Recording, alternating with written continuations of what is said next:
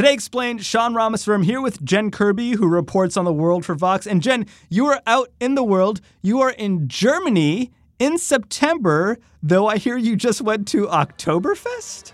Yes, I just went to the first Oktoberfest since the pandemic.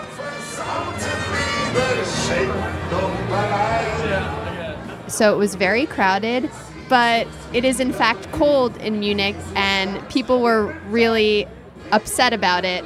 So unfortunately, with the energy crisis, no heat lamps this year. Therefore, you see in the beer garden, there is not a single person. Does the looming energy crisis already feel real at Oktoberfest 2022? An abandoned beer garden? No heat lamps? It does, actually. It's one of the cutbacks. But as enough beer goes in her tummy, I think she will warm up automatically. The looming energy crisis in Europe. Ahead on Today Explained.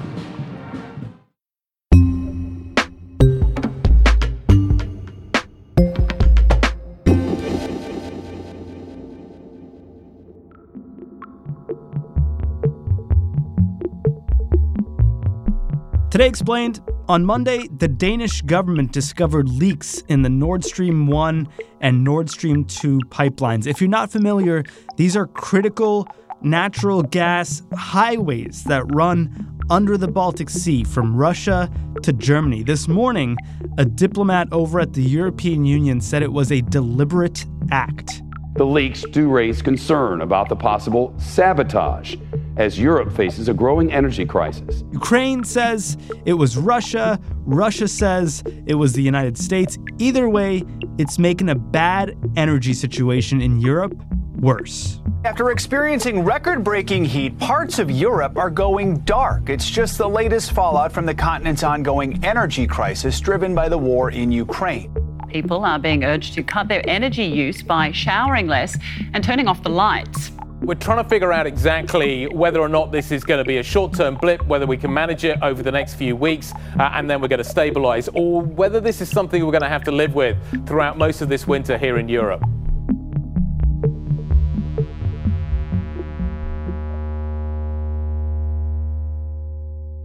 We wanted to find out how Europeans are feeling about this looming energy crisis, so we reached out to Vox's Jen Kirby, who's in Germany. She went to Oktoberfest, where she was sure to find a lot of people to talk to, a lot of people with no heat lamps.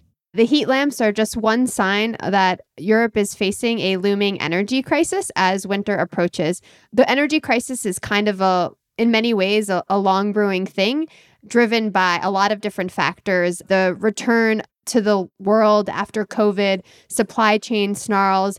But of course, with the war in Ukraine, things got really serious as the United States and Europe in particular sanctioned certain types of Russian energy, like oil, which also increased the prices. And now Putin has basically turned off the taps. Germany's Chancellor Scholz insists his country can make it through the winter without Russian gas, but Europe will need to reorganize its energy supplies. When the war started, there was a lot of talk about the energy implications for Europe. Remind us what happened at the outset. Putin had started to reduce the amount of natural gas he was sending to Europe last year, even before he invaded Ukraine. Critics say Gazprom, which has close ties to the Kremlin, is keeping delivery volumes low in order to put pressure on the EU. That was a cause for alarm, but it didn't necessarily get Europe or European countries that are reliant on Russian natural gas to totally change their ways. But then in February, Putin invaded Ukraine. The price of oil surged over $100 a barrel in the hours after Russia launched the attack. Gas prices across Europe soared by more than 30%. Things started to get really serious, both as energy prices increased and Western sanctions on Russia made it potentially more likely that Putin would retaliate. In July, Nord Stream 1, which is a major pipeline that goes from Russia to Germany, Putin claimed that turbines had to go through maintenance, and so he basically slowed that pipeline to a trickle and essentially never really turned the taps back on. And even though European countries were prepared for this scenario to some degree, it's still hitting the continent hard. How much natural gas was Europe getting from Russia before Putin turned off the taps? Europe is getting about 40% of its natural gas from Russia. 40%? And it's now down to 9%. So it's a big drop. And how critical was that 40% to daily life in Europe? It is critical. It is what industries rely on to manufacture goods and to do business. It helps heat homes and provide electricity for, regular households. So it's vitally important. And what Europe has sought to do, and countries within Europe like Germany, is to find alternative sources, which means going out and buying LNG, liquefied natural gas, from other places around the world, and trying to, increase its supplies from countries like Norway, and trying to find alternative sources to replace that Russian gas. But that comes at a cost. The price rise is so huge that even in outwardly affluent towns like Stratford, middle income, in the middle of England, energy anxiety will become a mainstream economic experience. How expensive are we talking? It's expensive. If you think about the global market, how energy itself is more expensive, and Europe does have the means and the ability to go out and buy natural gas at a premium, but that cost has to be passed on somewhere. And for example, in Germany, one of the debates they're having right now is this 400 euro tax that'll be passed on to consumers to help pay for the increased costs of natural gas. So these countries that had relied on cheap energy from Russia all of a sudden got a real rude awakening. How's this gone over so far in Europe? I mean, it was just summer. Were people feeling the pinch, or were they traveling as normal? Industry has been hit particularly hard as the cost of energy has gone up, and some of them have had to cut back on manufacturing. One German aluminum factory is taking drastic action to deal with the mounting gas crisis. The 200-year-old GA Roders facility is due to be temporarily shut down. How are European economies faring so far? I mean, in the United States, obviously, we're talking a lot about inflation and potential recession. What's up over there? Inflation is pretty bad here. You see it in not just, the energy costs, but also for other things like food. And there are real fears of a potential recession as well, especially if some of these cutbacks on energy hit industry really hard.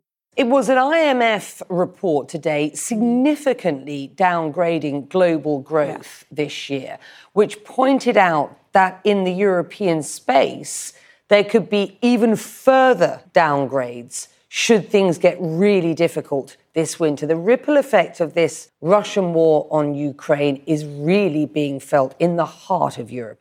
And you're starting to see it already. There are companies who say their energy costs are so high that they're going to have to pass them on to consumers, which of course will mean that consumers have to pay more. And so there's a real concern about the state of the European economy and how hard it might be hit by compiling crises. Small businesses negotiating new energy contracts with suppliers face a 4- or 5-fold increase compared with prices negotiated 2 years ago. People were starting to realize that this energy crisis was coming, and people talked about what might happen in the fall, and governments across Europe instituted campaigns to try to help people cut back on energy. French Prime Minister Elisabeth Borne also telling companies they need to come up with their own energy sobriety plan next month as power shortages loom. The EU itself had come up with plans to help European countries cut back on energy consumption. So there's definitely a mobilization in Europe, but I don't know, people were going on vacation and people were traveling. I can say for a fact here in Germany, nobody answered my emails in August because they were all in Italy or in Greece. So what are people in Germany saying? The reaction from people in Germany, I talked to people in Munich and Berlin, has been mixed. People are definitely aware that a crisis is coming, but they're not really sure what they should do about it. I asked one guy, Christian, if he's done anything to prepare for a potentially cold and dark winter with high energy prices. I didn't really make any preparations other than I have my jacket. For German consumers, they do their energy bills a little bit different. Some people negotiate their contracts far in advance, so they might be actually having a pretty good deal, where others might have just negotiated it and may have really high prices. And I talked to a few experts who basically said, look, it depends on what kind of house you have, if you're a homeowner, if you're a renter. But in a lot of cases, people really don't know what their energy consumption is until the end of the year. So in many ways, if this is for this winter, you won't really know until next year. And what a lot of households do is they pay an estimated fee of what they think their consumption might look like, so that when they tally it up at the end of the year, they'll either maybe overpay and so they'll get money back, or maybe they'll owe some. So what a lot of people are doing is maybe paying a lot more in advance so that they can prepare for higher energy bills. But of course, not everyone can afford to do that. But I talked to one person at Oktoberfest who was trying to make sure that they were prepared for these increased energy bills. Oh, so you paid triple what you normally pay in a month? Exactly. We started out with 160 euros, and now we pay about 500 each month. So that's quite an increase. And I think part of it is, people don't know what's coming this winter. And we've gone through 2 years of the pandemic here where they've already sort of been asked to sacrifice and prepare. And so they're being pretty circumspect about what's to come this winter. We are conscious about it, but we don't want to be too focused in this moment. Otherwise, after Corona and everything, you can feel terrified about everything. So we are starting to live day by day, knowing what is happening and trying to be more positive as we can. This is our position about it. I feel that. It could be that I'm totally oblivious, really, to the seriousness of the situation. That's also a possibility, that I'm not really aware just how much of a crisis this is. But maybe at the moment I'm just experiencing blind faith or optimism that everything will be okay. So that was Steve from Berlin, who expressed a sentiment that I heard from a few people, which is basically that they think the government is handling this pretty well and that they'll be able to give them the support they need to get through this crisis. So what are your feelings, or are you worried about anything about the energy crisis? Yes, a little bit. It's a big topic in the news. So, yeah, a little bit worried. Why just a little bit? Because I think the government here is really working towards mitigating serious difficulties for people like me, or just regular people, is what I mean by that. And I think they will probably manage it. I guess I have faith in those in power.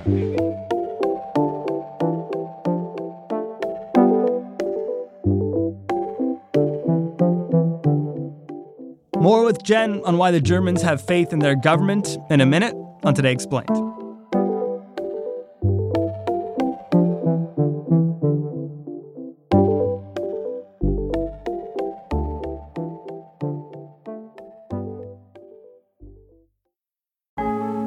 Support for Today Explained comes from Mint Mobile.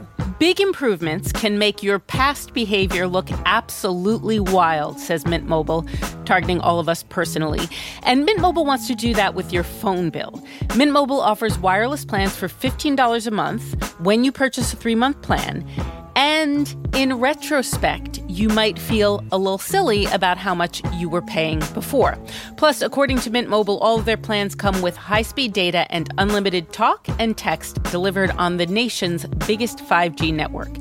You can get this new customer offer and your 3-month unlimited wireless plan for just $15 a month by going to mintmobile.com/explained. That's mintmobile.com/explained.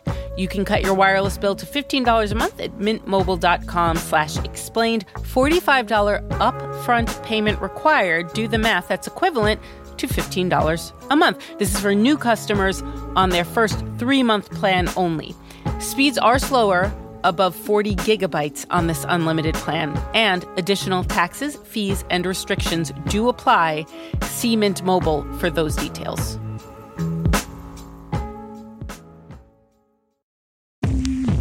Support for the show comes from Shopify today. Shopify is, of course, the global commerce platform flexible enough to help your business sell at every stage of growth. You know that friend of yours who's like on that next level yoga, who's like doing backflips? That's like Shopify when it comes to helping your business sell at every stage of growth. No matter what you're making, Shopify can help you turn browsers into buyers and sell your products everywhere, from their all-in-one e-commerce platform to their in-person point-of-sale system. Shopify offers the flexibility to support your operation.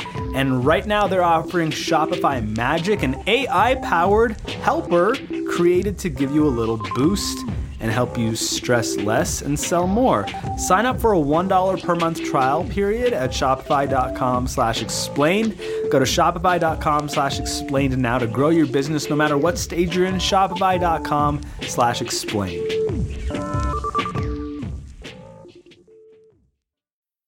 I didn't really make any preparations other than I have my jacket. Jen Kirby, Munich, the city, not the Spielberg movie. How has the German government made people feel like they got their backs during this impending crisis in Europe? Well, the German government has agreed to cut gas consumption by about 15% between basically now and March of next year to avoid gas shortages and spiraling prices, which is a target that the European Union has set.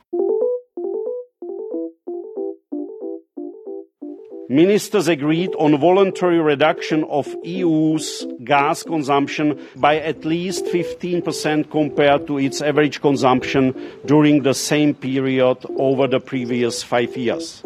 Today we are sending a strong signal. The government has taken a lot of other measures, some which seem kind of quaint, but maybe when added together, they make a difference. So things like public buildings, not hospitals, but other public buildings are supposed to be heated to, a maximum of 19 degrees Celsius. Like monuments and statues, they're not lit up at night anymore. So if you're trying to tour the city at night, everything is dark. In Munich, where I live right now, streetlights are turned off at odd hours to save energy, which can be a bit precarious if you're trying to cross the street in a weird area. Swimming pools, the temperatures are turned down a few degrees. I talked to a person at the swimming pool. She said some people complain about it, but some people like the colder temperatures. Saunas are turned off. So there are all these little measures in addition to these larger campaigns, which are just encouraging people to cut back on energy. So colder showers or to take shorter showers, which I have not abided by. Sorry, Germany. Wow, you're taking long hot showers when they have an energy crisis, Jen? Typical American. I am a typical American. I don't know what sacrifice means. That's staying in for sure. Wow, okay. You're going to get America canceled. Are the Germans better at making the sacrifices? Are they doing a better job than Jen Kirby? I think so. I mean, I've talked to folks who are doing things like making sure that, the lights are turned off when they leave the room. And, they don't know if this is actually going to make a difference, but they feel like they should try. So instead of showering the kids every day, they skip a day. And we've cut the water temperature down as well. From 60 degrees, which we used to have, which was nice and toasty, back to 42, which is a little bit chillier. Are you taking any measures like shorter showers or anything like that, or? Yeah, I guess so. I'm inclined to be very economic with energy in the first place. I'm unplugging things overnight, definitely taking shorter showers. I was thinking of getting rid of our freezer completely because I think we can live without a freezer quite comfortably, and this thing is just taking up energy the whole time in the background. Shoutouts to Steve, who's just generally trying to do this, which feels like a good policy considering even if there isn't a war in Ukraine, there is a climate emergency, Jen. That is true. And I would say that Germans in general are way more energy conscious than Americans. And so I think a lot of other people in Germany are trying to work that idea into everyday life. Or how are you preparing for a potential energy crisis? Concretely, of course, we are a family, so we try to also to explain and teach to our daughter what to do in order to consume less, but not only about energy, about everything, Also talking about a minimal life, about everything, no? Also relationships. Do you know if this is working, Jen? Are these personal sacrifices of German citizens amounting to much? I think it's really hard to say right now because, again, we're still just exiting summer. And so it's all well and good to kind of cut back on your energy now. But the real question is what's going to happen in the winter when energy demand goes way, way up. And, the German government has taken steps to try to ease the pressure and the costs on people. They've passed many aid packages to try to give, households, say, money back. But I do think that there's a question if some of the policies that they put in, like giving people money, will actually encourage them to reduce demand. And so there's a balance there between trying to ease the burden on people, but also really making it clear to people that they just can't use the same amount of energy that they always have. How is this affecting how Germany thinks about energy in the long term? What is clear is that the German government reacted pretty quickly to this, again, by, they're rapidly building floating LNG terminals. The development of an infrastructure for liquefied natural gas, LNG, with a landing terminal in Wilhelmshaven will connect Germany much better to the global gas markets than before. This strengthens competition between global gas sources and is beneficial to the end consumer in Germany, which also have hydrogen. So when that technology becomes available. So they are trying to think ahead about what a future will look like without cheap Russian natural gas. But industry and the country has been dependent on it for so long that there's obviously going to be growing pains. One thing that the German government has done is to try to restart coal production, even though they're trying to stay committed to their climate goals. We decided to make it easy for companies to do the fuel switch so that they can go from gas to oil or coal with legislative support. And of course, there's been a debate about extending nuclear power, which we're supposed to be phasing out at the end of this year. And we decided that the two nuclear plants in the south of Germany could continue to produce electricity in January, February, March, if necessary. And so there's a lot of debates about what this energy future will look like, both in the short term to get through this crisis, but also the long term when the German government remains committed to energy and climate goals. How prepared is the German government for the worst case scenario?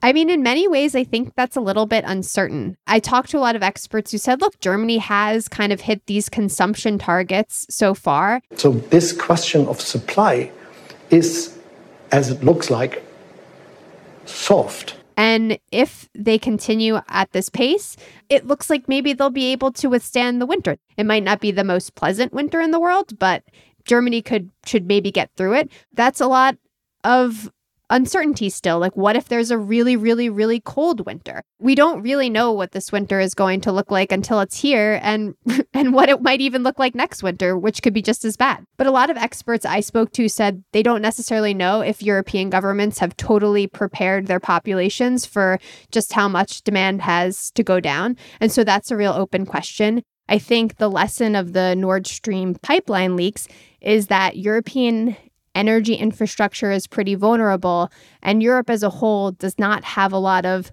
margin of error to make up its supply if something goes wrong. I didn't have sabotage on my bingo card of things that could go wrong, but maybe I should have.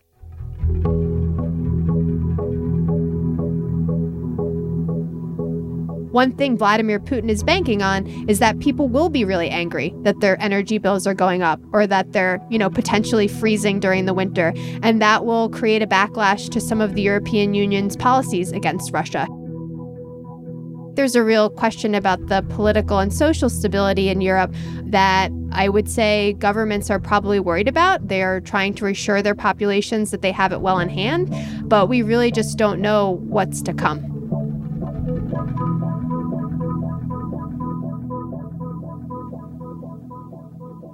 I think they're trying their best. I think it's quite interesting to see that some people really don't care at all and sort of stick the head in the sand, and others are very, very concerned, like elderly people, my neighbors. They are very frightened. They live on a certain budget, and if, energy prices have tripled, I don't know how they can make it.